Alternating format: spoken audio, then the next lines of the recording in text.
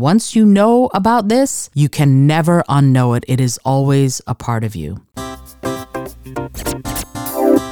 This episode is brought to you by my book, Speak From Within. Learn how you can engage, inspire, and motivate any audience. You can also download my 4 simple tips to make starting any conversation a breeze at the link in the show notes.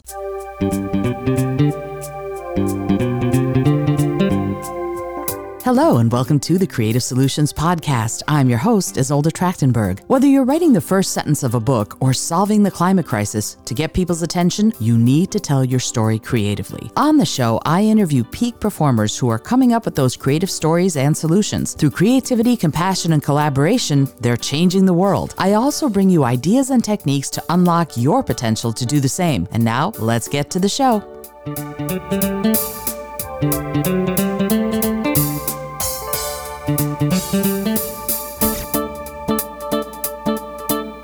Hello and welcome to the Creative Solutions Podcast. I'm your host, Isolde Trachtenberg. Thank you so much for being here.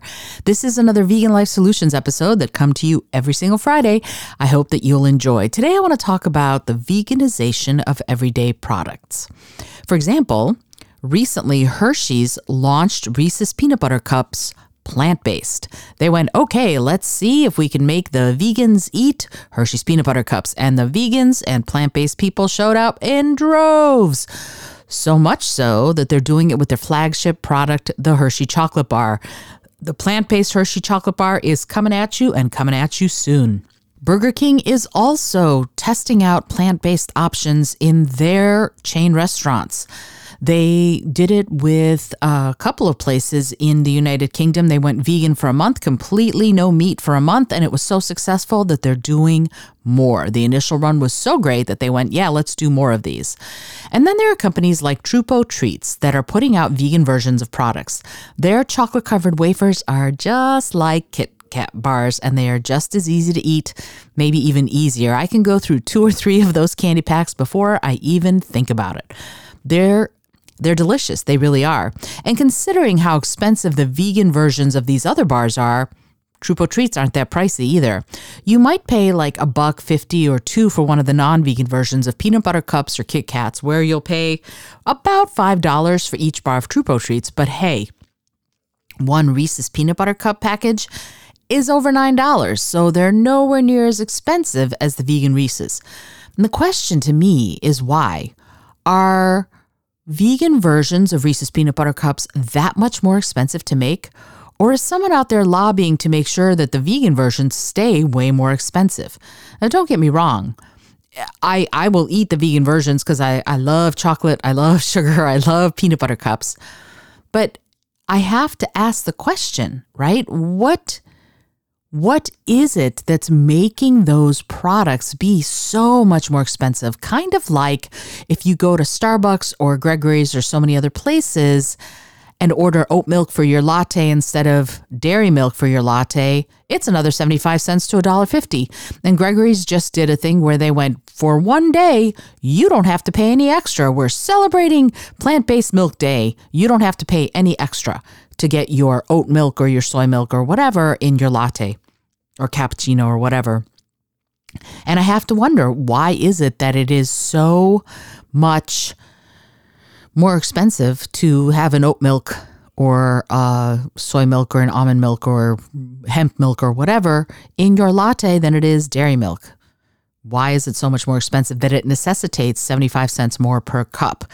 So when you're veganizing these things like, oh, I can have a vegan chai latte or something like that, I'm paying extra to get that cruelty-free, no animals were harmed in the making of this soy latte kind of thing. So what is it about that, right? What is it that we are allowing to happen as consumers? And what is it that the companies are getting out of, aside from more money? Because, yeah, 75 extra cents is obviously more money in everybody's pocket. Is it harder for the employees to pour hemp milk or soy milk into the cup? What is the justification for charging more? Because it doesn't need to be more. And is it that the farmers' subsidies that dairy farms are getting are such that it behooves them to keep cows milked, if you will, keep them keep impregnating them, keep them lactating, keep milking them for their milk, and then that milk is cheap because of all the subsidies that the farmers are getting from the government. And so, yeah, of course, when it goes to the Starbucks or one of the other coffee places, that milk is cheaper. It's possible that that's the reason. I honestly don't know, but I do know that every time I see an experiment happen with the veganization of non-vegan food, like the Reese's Peanut Butter Cups, plant-based, or Trupo Treats coming out with their own Kit Kat bars, which again are delicious. Hey, Trupo Treats, shout out to you. And if you want to be a sponsor of the show, I would love to have you. That would be amazing. So yeah, when you're talking about people wanting to have a couple decades ago even, there would have been unheard of to go, oh, I want soy milk in my latte. People in Starbucks would have laughed at you. What do you mean you want soy milk in your latte? Nowadays, you want soy milk, you want oat milk, you want almond milk. It's going to cost you, but you can certainly get it. And so then the next question is also a why. Why is there such a proliferation of vegan products? Why are we getting more of them? Is it because there's a growing demand, or does another reason exist? Is it because people want options? What are the reasons that there are so many more vegan options?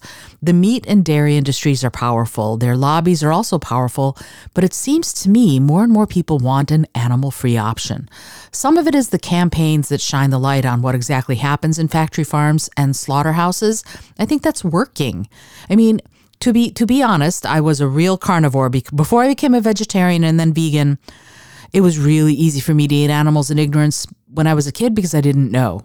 But once I knew, I couldn't turn my back. And so it makes me wonder if these campaigns of talking about the things that happen in slaughterhouses, the things that happen on dairy farms, and the bizarre and barbaric factory farming practices, these are things that social media shines a light on. And, social media may end up being a bad experiment. It may be a good experiment. It may have opened our eyes. It may have closed them to some other things. It may have skewed our version of reality. But something like this, when it gets to shine the light on something that it has been happening for hundreds of years, and factory farming is younger than that, but for a long time, then I say yay to social media, because it's allowed some of this to become more commonplace. More people know about it. And once you know about it, you cannot unknow it. That's something that I want to say that again. Once you know about this, you can never unknow it. It is always a part of you.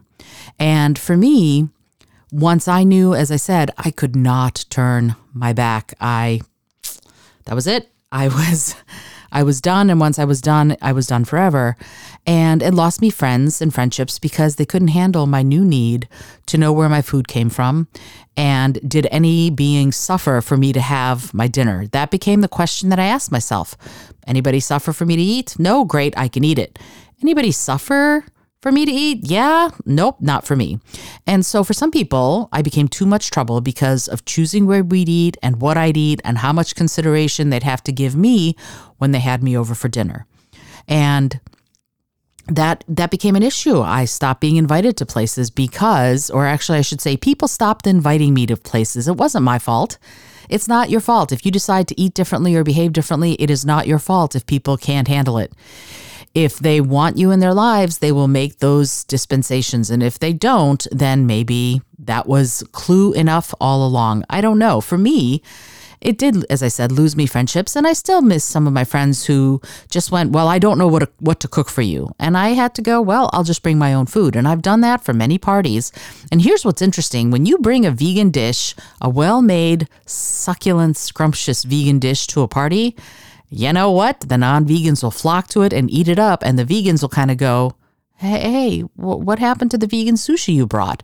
And it's all gone because the non-vegans went, yum, yum, yum, this looks amazing. So I think if more people went, let me try this, I think we'd have a very different world, because there's just a plethora. There's a cornucopia, a banquet, if you will, of vegan food out there that you can eat, you can cook, you can share with friends, that is amazing and delicious, and more and more and more every single day. I'm going to give a shout out to my friends Vegan on the Fly in New York City, who are making the most amazing vegan Middle Eastern food that you will have.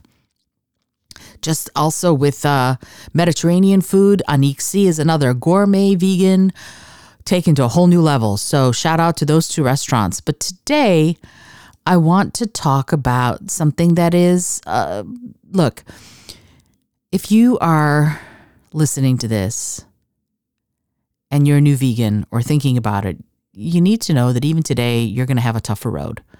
But stick with it. It's worth it. It lightens your soul somehow to know that you haven't participated in something horrific or awful or painful.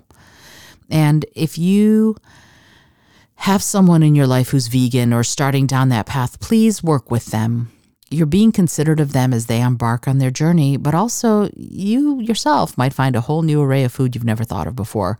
And if you're in New York City, places like Vegan on the Fly, Anixi, Blossom, Peace Food, and so many others. I mean, New York is a veritable haven of vegan places, but more and more are sort of sprouting up, if you will, everywhere. So I encourage you to seek them out and see the kinds of cuisines that you can have, whether you make it yourself or you go out. And I hope you do. And if you have questions, I'm always available to answer. I'm not a nutritionist, but as far as the taste of food and the combination of food and veganism in that way, heck yeah, I am right here for you. You're listening to the Creative Solutions Podcast, where curiosity is king, creativity is queen, and compassion rules them both. All right, I hope you enjoyed that part of the episode. Now we go to part 2, the restaurant review of the week. This week, we went to vegan Thai food. I love, by the way, that I get to go out at least once a week because I am reviewing a vegan restaurant. What a great way to do it. I love reviewing vegan places. I love talking about the types of food you can eat. And vegan Thai food by Katie at 215 East Broadway down in Chinatown is the restaurant that I'm reviewing this week. The dishes that I had, and I'm going to put the images of them. If you go to izoldat.com/blog, you're going to be able to see the images of the dishes that we had, my husband and I. I had summer rolls, which were avocado, fresh basil, I can't think of it, bean sprouts, carrots, wrapped up in rice paper and served with sweet peanut sauce. I also had green papaya salad, which had a little bit of lettuce, but also papaya, bean sprouts, and a kind of a sweet and sour dressing. And then Rich had red curry with fake duck, and that was really good. I would have liked the curry to be a little bit stronger, to be honest, but it was still delicious. And I had a quintessential Thai dish, pad Thai with tofu. And here's the thing about the pad Thai at My Katie, and now that I'm talking about it, I'm kind of going, I want it again.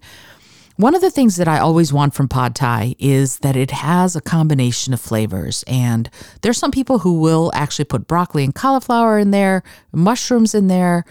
Most of the time it has carrots. It always has noodles and bean sprouts and various and sundry other little veggies, fried tofu. And then it also has a delightful peanut sauce and often crumbled peanuts. And many Thai places will give you a slice of lime to sort of squeeze on top of the pad Thai to give it that extra little bit of a kick. Now, if you like spicy food, My Katie is a good place to go for spicy food. My food was not, it was listed, it had one little hot, you know how menus will give you 1 hot pepper, 2 hot peppers, 3 hot peppers. It had 1 little hot pepper. It wasn't that spicy, but I am sure if you wanted it to be spicy, they could totally spicy it up for you. I had somebody ask me, is the food spicy? It wasn't overall spicy, and I'm not a spicy food person anymore, but you could, I am sure, ask them to make it spicy. And this actually reminds me of a story. Of friends of mine and I went to an Indian place called the India Gate restaurant in DC many years ago. And when the guy came by and asked for our orders, he said, I want you to give me a scale of 1 to 10 about how spicy you want it. 1 is very mild, 10 is very spicy.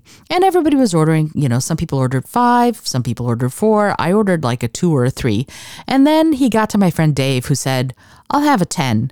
And the guy looked at him and he went, no, sir, I'm sure you don't want a 10. And Dave said, yeah, no, I do. I want a 10. And the guy was like, are you sure you want a 10? And Dave is like, absolutely. I lived in India. I want a 10. And the guy kind of shrugged his shoulders and went, okay. And everybody got their food and we're all enjoying our food. And Dave gets his 10 level spicy, and he starts eating it and he's enjoying it. And the waiter comes over and he's watching to see what's going to happen as Dave bites into this spicy food. And Dave just eats it because Dave lived in India for a while. So Dave got very used to eating spicy food. And the waiter was just amazed. And he, "Sir, I am amazed that you are eating this food." And Dave said, "It's very good. I'm enjoying it." And the waiter left and then came back with the manager. And the manager sort of bent over Dave and whispered in his ear. And Dave went, "Thank you." And the manager left. And we were like, "Dave, what did he say?" And he said, "Oh, he gave me the code word." And we're like, "Code word to what?" And he said, "It's the code word for when you want to have your dish Indian level spicy." And we were like, "Ooh." And he goes, No, it's true." And so we all wanted to know the word. And he goes, "You do not want to know the word. You are not ready. You can't handle the truth. You are not ready for Indian level spicy." And he didn't tell us the word because the 10 would have blown the top of my head off. I can only imagine what Indian level spicy would have done. So I'm kind of glad I didn't know the word, just because I would have been tempted to use it and then they would have had to peel me off the ceiling. So anyway, to get back to my Katie, I highly recommend this place. It's not very expensive. Each dish is about $12 to $18, I guess. So not very expensive by New York City standards, I should say. The service is delightful. The two women who run/own it are wonderful, gracious, lovely, generous souls. Just a delight. The food is fresh. It's scrumptious. The spices are, as I said, not too much, but I'm sure you can get it much more spicy. But the spices are somehow delicate, and each ingredient feels like it was lovingly tended as it was made. I can't wait to go back. The problem with having a favorite dish like I do with pad thai is that I don't know if I'm going to want more stuff. Last time Rich and I went, he had the tofu panang, and it was amazing, amazing, amazing. And this time he had the red curry, and I, of course, stuck with my with my pad thai and my green papaya salad, but the summer rolls were also really delicious, and the rice paper is delicate, and the avocado was not chintzy. It was a generous helping of avocado in each bit of summer roll. And unfortunately, I was so hungry when I got there that I did not take a picture of the summer roll, but you can see the other things that we ordered in the show notes page. I highly recommend it. Again, My Katie at 215 East Broadway in Manhattan. Go enjoy, tell them I said hello, because it is an outstanding, outstanding place full of really delicious food. So yeah, all vegan Thai in the heart of New York City, and it's fabulous. I hope you enjoyed today's episode. My name is Isolde Trachtenberg for the Creative Solutions Podcast. I remind you that the episode is brought to you by Brain FM, and it is the app that I use I just used it to get my taxes done. I was listening to it to go deep and get my taxes done. I use it to fall asleep. I use it to write my books. I use it to create. I use it to write the show notes. I use it all the time. I love, love, love that. If you decide to try it out, there is a coupon in the show notes page that you can check out, and you get 20% off the app if you decide to check it out. And of course, I'll get a little kickback because I do only talk about things that I love, and I love Brain FM. And if you are not subscribed to the show, come on over, join me, subscribe to the show, and become a listener of either or the Monday interviews, the Monday solo episodes, or, as they say, the Friday Vegan Life Solutions like this episode has been. Until next time, I remind you as always to be bold, be creative, and most of all, be kind.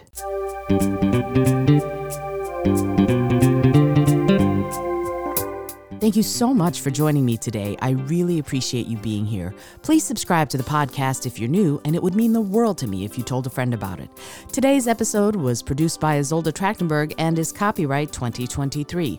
As always, please remember this is for educational and entertainment purposes only. Past performance does not guarantee future results, although we can always hope. Until next time, keep living what you believe in.